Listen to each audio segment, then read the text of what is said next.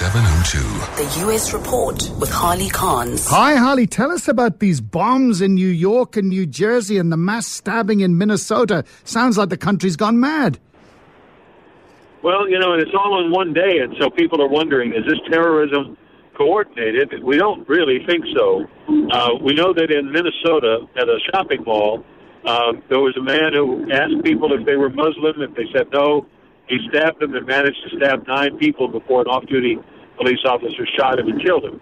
And then a few hours later, or actually just a little earlier, in New Jersey, before a charity 5K run for GI and Marine veterans, a cluster of pipe bombs was set to go off. One of the 3 exploded. The other 2 did not. They were black powder pipe bombs set off, I think, by a cell phone. And it was set to happen along the race route. Would have been a lot like the Boston Marathon, although not quite as devastating. It went off before all the people gathered, and no one was hurt. That was in New Jersey. And then in New York, there were 2 pressure cooker bombs, just like at the Boston Marathon, that were set to blow up. One of them exploded. It was inside a dumpster.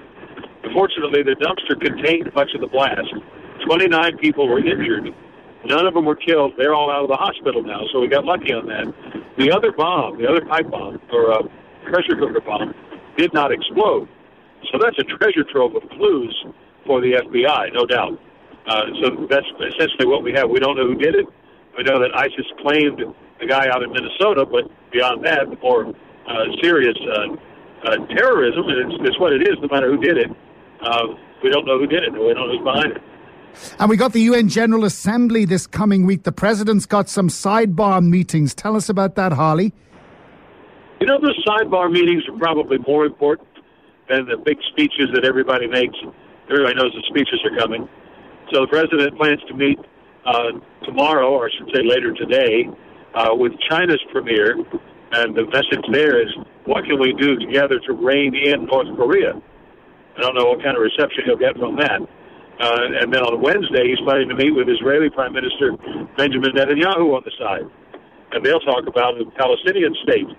So in both cases, I think the president's got his work cut out for him. And the Snake River Canyon jump, we spoke about that on Friday. It was a success.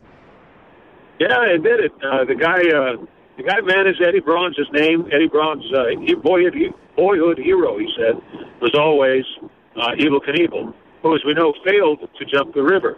He pulled the ripcord a little early and clattered to a stop on the near side of the river.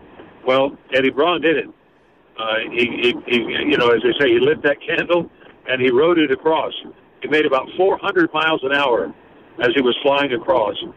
Pulled the parachute and landed safely on the other side. So everything's good. He actually named his little rocket, which was essentially a clone or a copy of the one that Evel Knievel rode. He called it Evil Spirit. Spelled like Evel Knievel. So it's all good. Give that man a bells. Harley, will chat to you tomorrow. All the best, mate.